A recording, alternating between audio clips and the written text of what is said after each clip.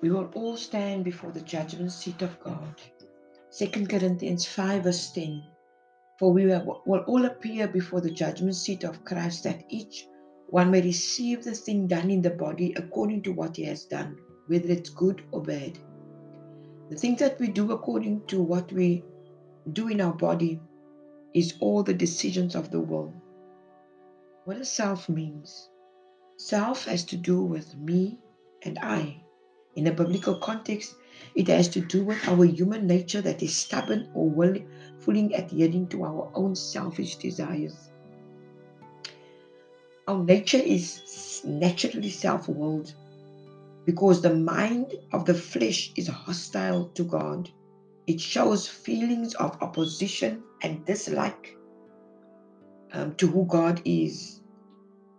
This mindset leads us to go astray, and we indulge into our rebellious and disciplined, our undisciplined, our unteachable and deceptive lifestyle that causes us to live a life that is adulterous before God, and we become fornicators and we become unclean in the presence of God Almighty.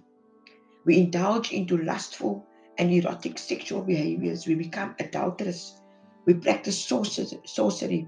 We continuously live in disagreement with others. We are jealous. We have outbursts of wrath. We have selfish ambitions, continuously seeking for opportunity to argue. We believe in heresies that is contrary to God's word. We envy and desire what others have. We murder each other with our own thoughts. We are drunkards. We are party lovers. And we are constantly seeking for lively and noisy festivals. These actions and lifestyles will cause us to stand in damnation before God Almighty. And He will judge us according to our selfish and willful behavior. And it will lead to eternal damnation.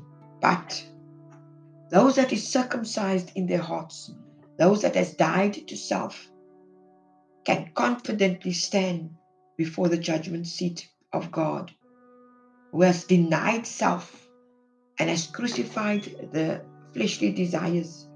Those that has counted all loss according to the excellence of Jesus Christ, and now live a life that is surrendered unto God, can one day confidently stand before Him, truthful and in righteousness without sin, blameless and spotless, when we have found ourselves in Him, because in Him we live, in Him we move, in Him we have our being. So when we are true to self, we have rediscovered ourselves and we can live again.